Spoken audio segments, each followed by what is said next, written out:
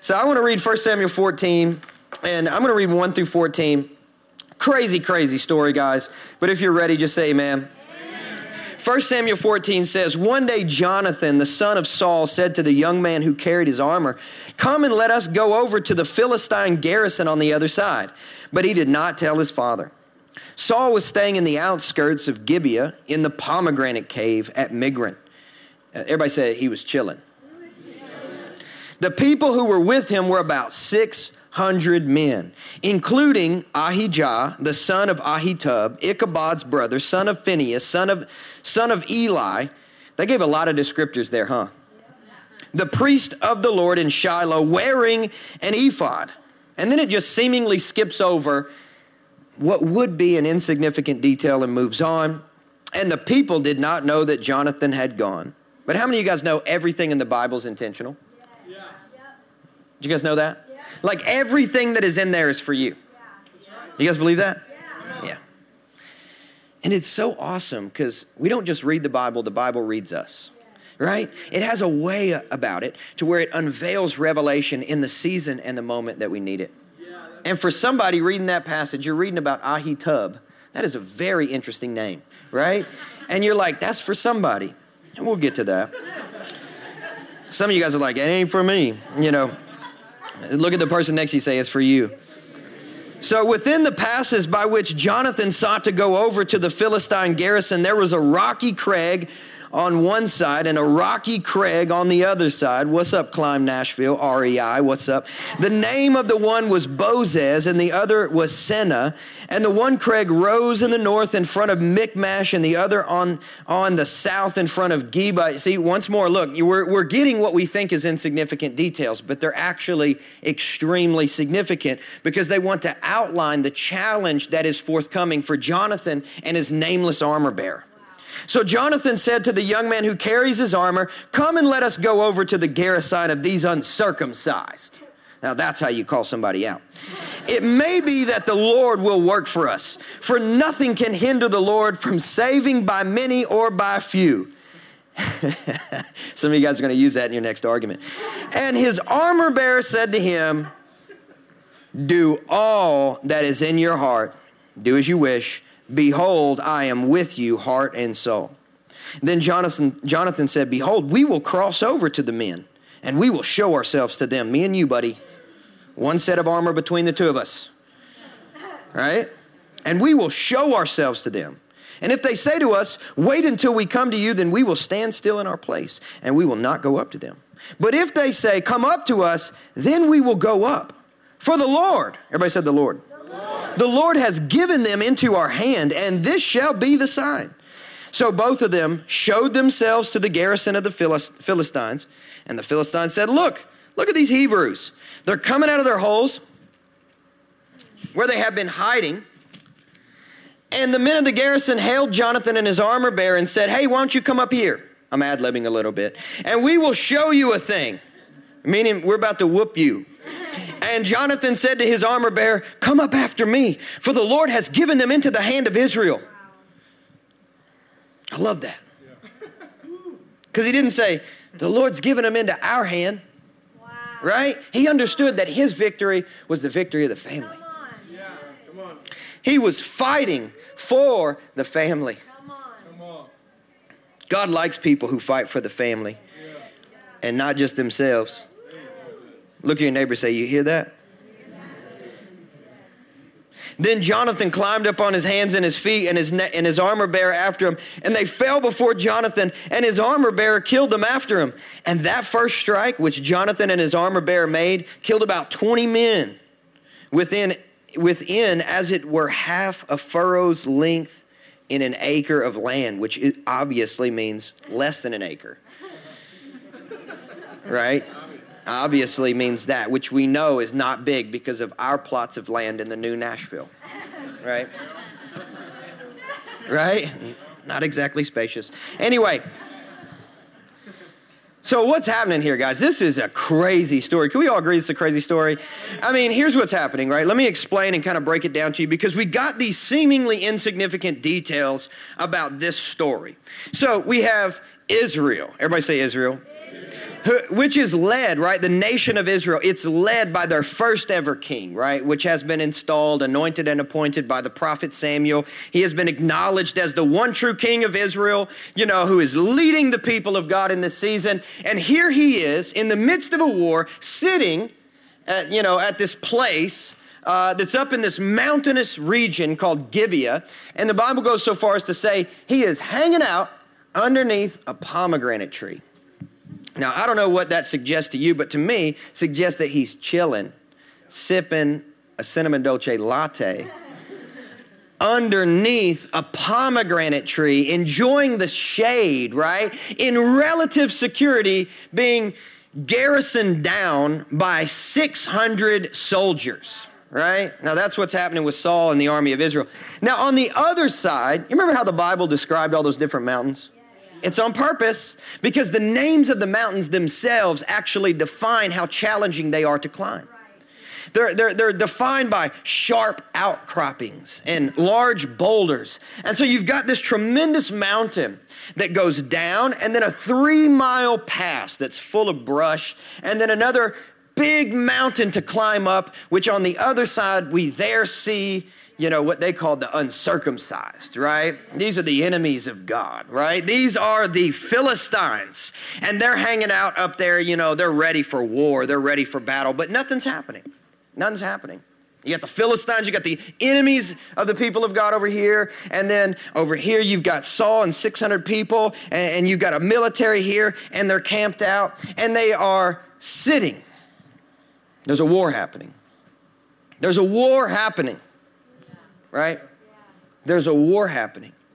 But the people of God are satisfied sitting in a stalemate.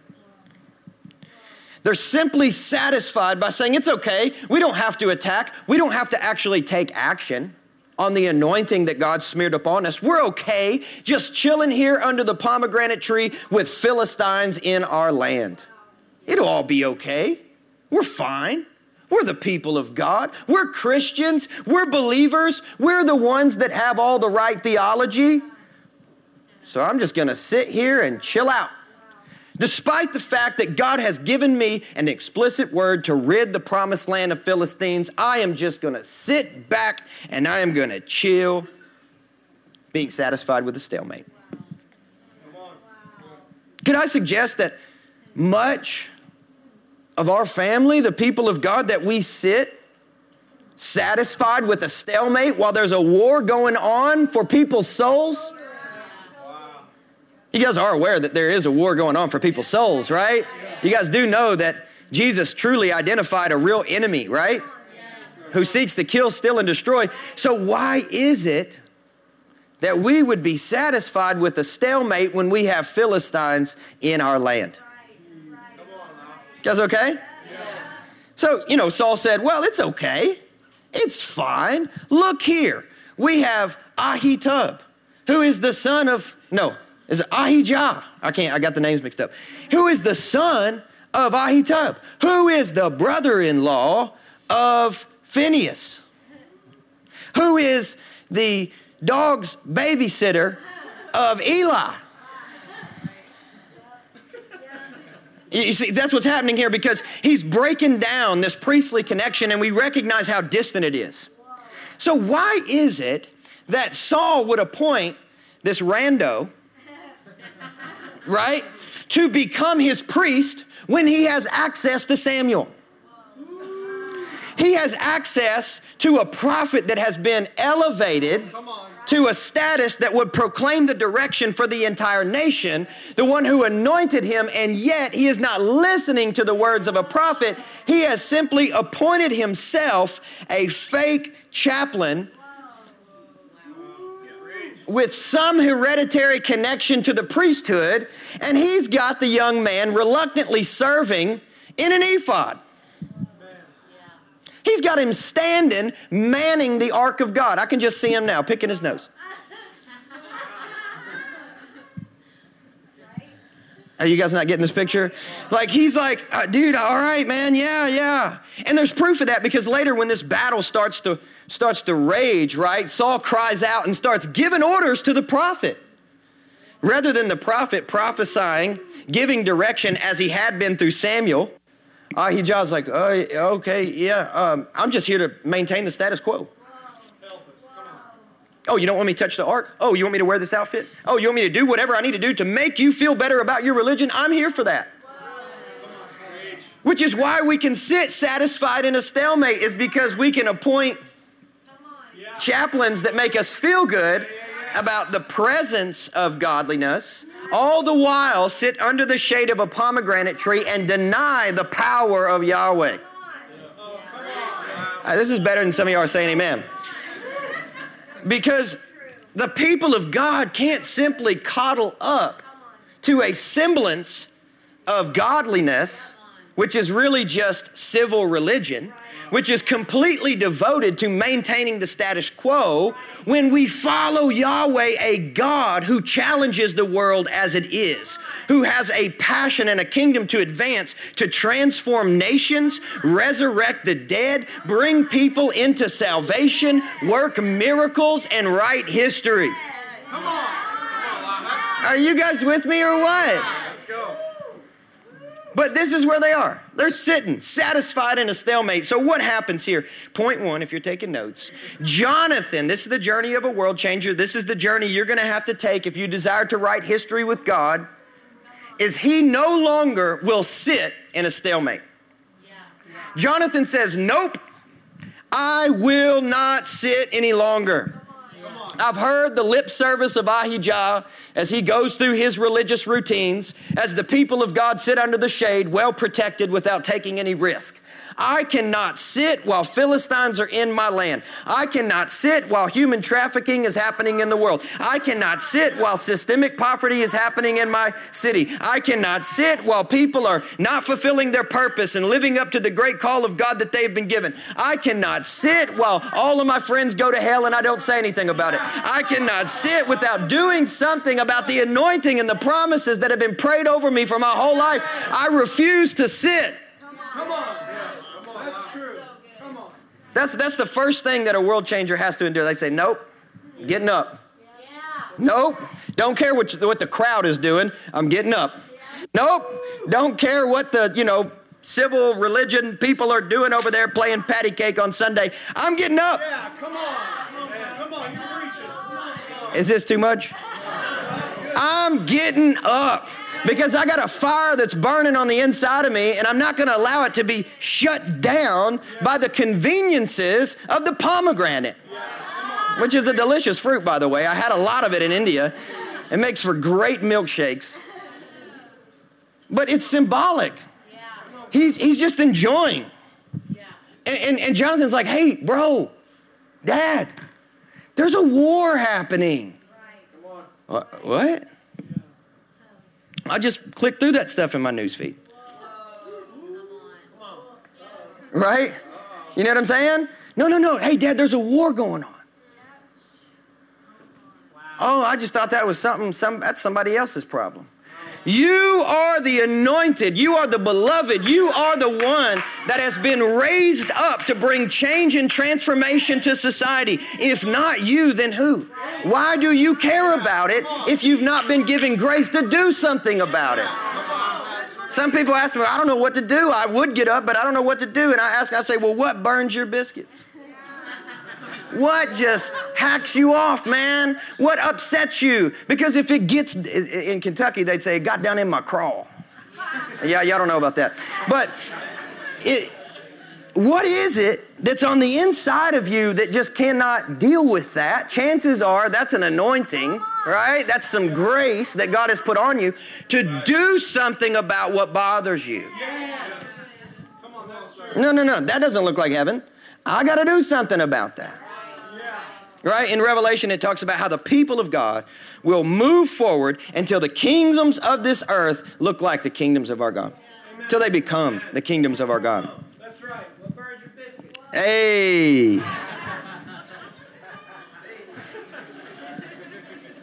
Yeah. There are a couple of things that burn mine, I'll be honest with you. But here's the thing. I'm not justified because I'm agitated. Right? I'm not a world changer because I tweet about it.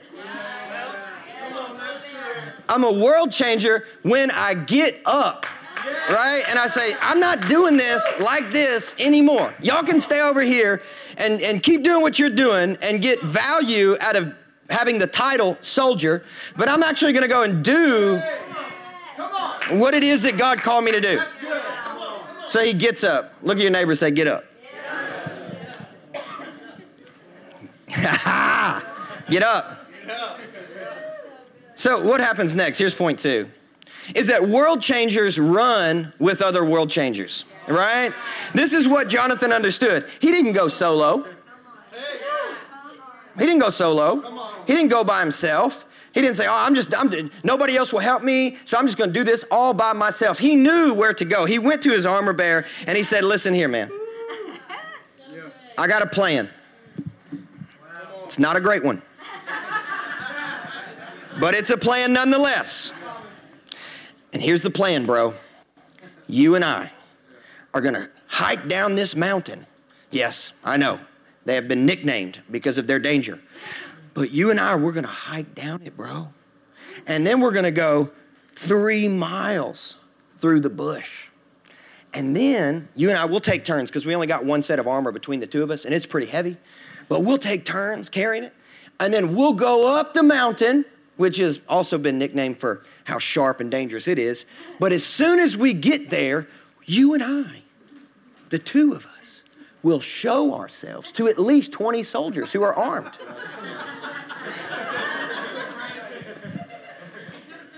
And the armor bearer's thinking, go on, thinking it's going to get better, like there's a turret gun up there or something, like some kind of Saving Private Ryan equipment or something, but there's none of that. There's none of that. He said, and then when we get up there, if they say to us, hey, stay right there, then we're going to retreat. And we'll know that, God's not on this. But if they say to us, come up here, here's what we're going to do, man. We're going to attack. And the armor bearer's like, so let me get this right. You want to hike like 4 or 5 miles, 2 dudes, 1 set of armor, and you want us to expose ourselves to an entire garrison of uncircumcised enemies? Yeah. What do you think? And he says, that's a really dumb plan. But I am so down. Let's go. He's like, he's lit, He's like, yeah, let's do this. This is how you know you're rolling with world changers. Is when they will listen to your dumb plan and do it anyways. They'll say, you know what? That's the dumbest thing I've ever heard. But I'm in. Let's roll, man. Because this is what Jonathan says to his nameless armor bearer. He says, hey, maybe God will show up for us. And the nameless armor bearer says, I can roll on a maybe. Jonathan says, I can roll on a maybe. See, change in the world is not going to happen because you are so sure of everything that you're going to do and everything that God's going to do. But you're going to have to roll out with a world-changing friend on a maybe. That's right. That's right. If you're waiting for the perfect time, let me tell you something. Perfect time don't exist. If you're waiting on the perfect time to get married, let me tell you something. It don't exist. If you're waiting on the perfect time to have kids, let me tell you something. It don't exist. If you're waiting on the perfect time to plant a church, here's the thing. It don't exist. If you're waiting on the perfect time to start a business, become an entrepreneur, do something in ministry, step out, start preaching, the perfect time don't exist. The enemy's going to make sure that you don't get that opportunity. But what God says, if you will risk it all on me and give me your maybe, I will show up with my faithfulness and bring you victory. This is what God says. And this is what's in Jonathan's heart as he's stepping down the rocks. Maybe. He never gets more than a maybe. You notice there's no angelic interruption. Nothing stops him halfway there and says, let me give you some more revelation. And undoubtedly, the closer he got to that Philistine garrison and the bigger their fort got in his eyes, I can imagine there might have been some doubt right? That the enemy was tempting him with, and that promise, and that maybe may have started to shrink just a little bit, but he said, oh, maybe. Maybe. Come on. Maybe he's going to show up. Notice this partner that he has. I mean, Jonathan, he's great. We hear about him today. But this partner he has is not famous. That's right. He doesn't have any street cred. He doesn't even have a name tag. He is recognized in the Bible as armor bearer, which tells me is that being famous is not a prerequisite to having an impact. Come on, that's true. I know sometimes people are like, well, when I get there, well, I know people who are there. They don't feel like they're there, all right? You see what I'm saying? Like, that's not a prerequisite to having impact. You can have impact even if history forgets your name. If you want to write history, if you have that desire, if you want to write history with God, you have to be okay with the history books leaving your name out. Because it's not about you, it's about Israel. It's about the family. Are you guys with me? That's good. It's about the family, right? That's true. He's not even well known. He wasn't even rolling with a well-known person. And sometimes people think, oh, I can only be successful if I roll with those guys. Because they'll give me a leg up. They'll open a door for me. They'll share my name with somebody and they'll invite me. Come on, Lyle. But he said, instead of searching for the people with positions of power that seem to only be interested in maintaining rather than changing, I need to move. Yeah. Here's the thing, man. I see movement happen a lot through grassroots organizations and through Jonathans that say, I'm just not dealing with this anymore. Sometimes we see, people of prominence, and those are great people to work with, but if their only interest is protecting their position, you got to move, baby. Yeah, that's right. You guys with that? You got to move. Look at your neighbor and say, you got to move. So what is it that Jonathan and his armor bearer was able to receive as they walked this path? They got to a point where they said, okay, there they are. We are about to show ourselves to them. Are you ready? Yeah, I'm ready. Who, you going to carry the shield or you want me to carry the sword? Who's going to wear the helmet? It gets real, right? So he says, okay, let's go. Let's do this. So they step out and they say, if they say to us to come up here, we will know that is a word from God and we're going to attack. Here's point 3. World changers have a word from God. They have a word from God. It's not that you step out on nothing. It's that you step out on a promise. It's that you step out, and it might look like a maybe, but you do so in such a way that you're saying, God, unless you speak, I will not go. Unless you speak, God, I will not go. It's not a good idea. It's got to be a God idea. That's right. I can't just, use good ideas to navigate my world. It has to be God ideas that lead me in the direction I go. Because good ideas rather than God ideas could just be distractions. Right? Could just be distractions. And here's the thing. It would be terrible for you to grow old one day and be on your deathbed and recognize that you lived out a lot of good ideas, but didn't take a risk on any God ideas. And that's what Jonathan said, I can't deal with that reality. I have to go. I have to move. I have to make this happen. And they get there and, they're looking up and they're like, what are they going to say? What are they going to say? And they say, hey, come on up here. We're going to whoop you. Right? Like they had like a dude standing out front like Conor McGregor who was like talking so much trash. For those of you guys who know who he is.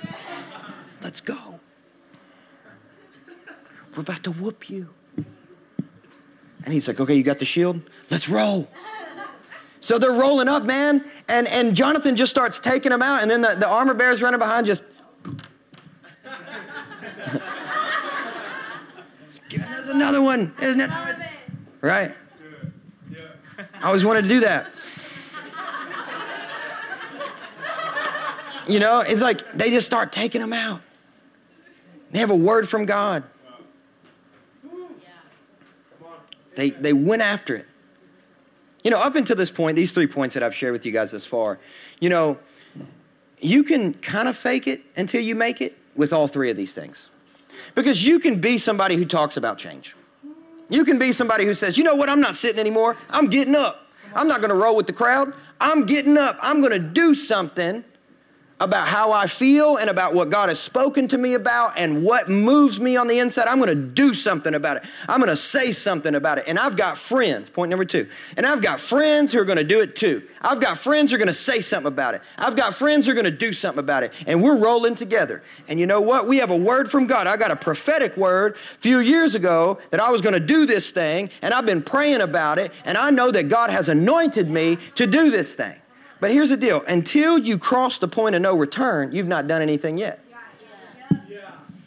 You can be all about that life. You can have friends that are all about that life. You can even have prophetic words and words from God. But until you cross the point of no return to where you expose yourself and you say, I'm going to take a risk here and all I've got's a maybe, but I'm going to cross this point of no return. I'm going to burn my ships. There's no way I can turn around from this. Either it is victory for Israel or it is failure for me. But I'm willing to take that risk because I trust in the nature of God. He's so good. He's never left me. He's always protected me. He's always granted victory to the people of God. Therefore, I go. Come on. I go. So good. How many of you guys know 2/3 of God's name is go?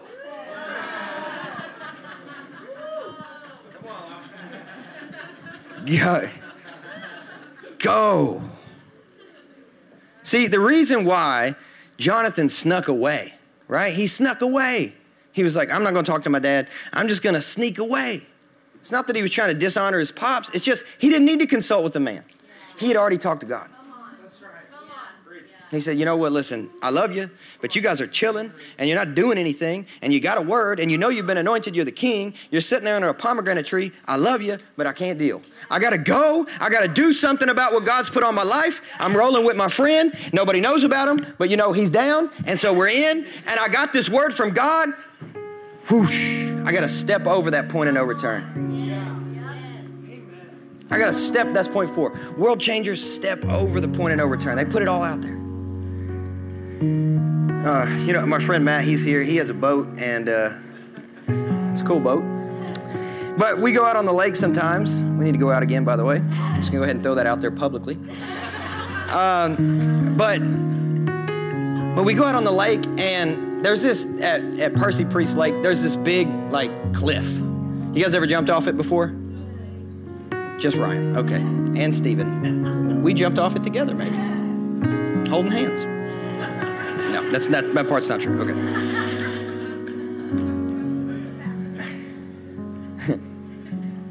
No, we had a dude's day one time, and our wives, they get together from time to time, and they go to Virago and eat expensive sushi.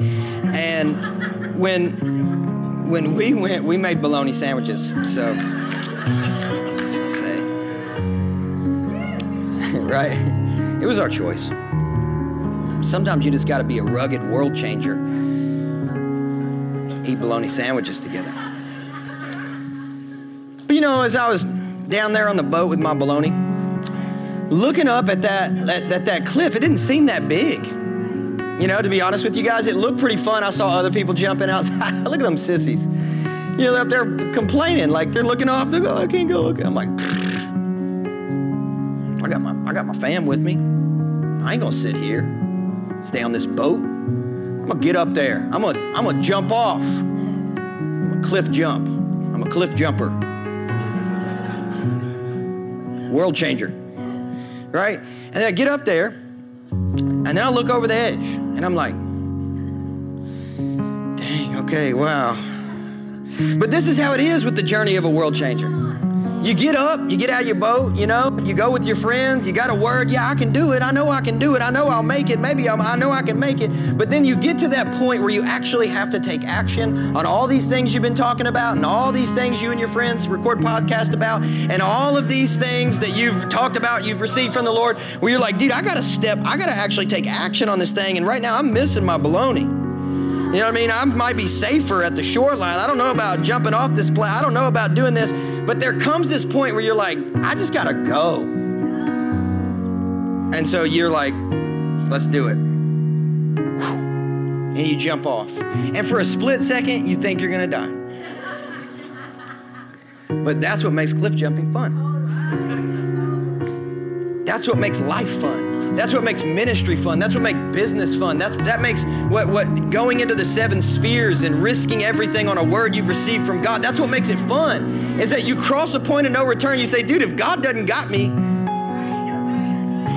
all I got's a maybe, but I'm going for it.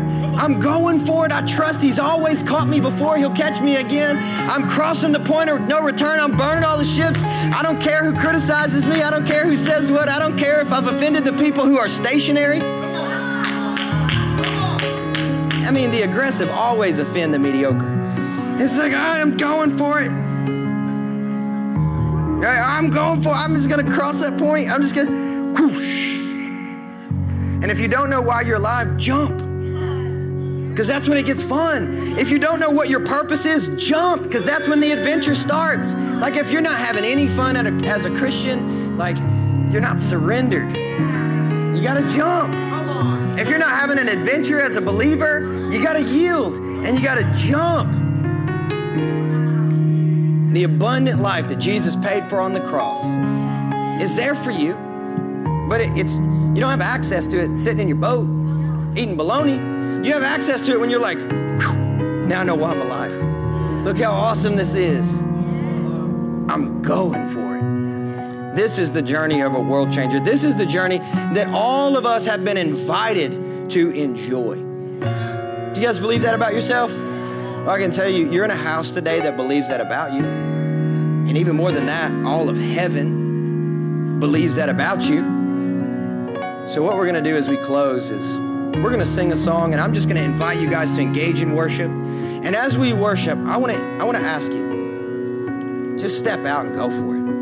Hey, listen, you're not stuck. You've just stopped. Can I tell you, you're not stuck. You've just stopped. And I know sometimes we say, I'm in a rut. You know what a rut is? It's a grave with the ends hollowed out. It's not a place of life. Just keep going. If you're not seeing everything that you want to see right now, just keep going. I promise you that 3-mile walk, it wasn't that easy. I can promise you that exposure to the enemy, it wasn't easy. I can promise you that they probably had some fears in doing that, but more than their fear, they had the faithfulness of God. So they crossed that point. They wrote history and they changed the world.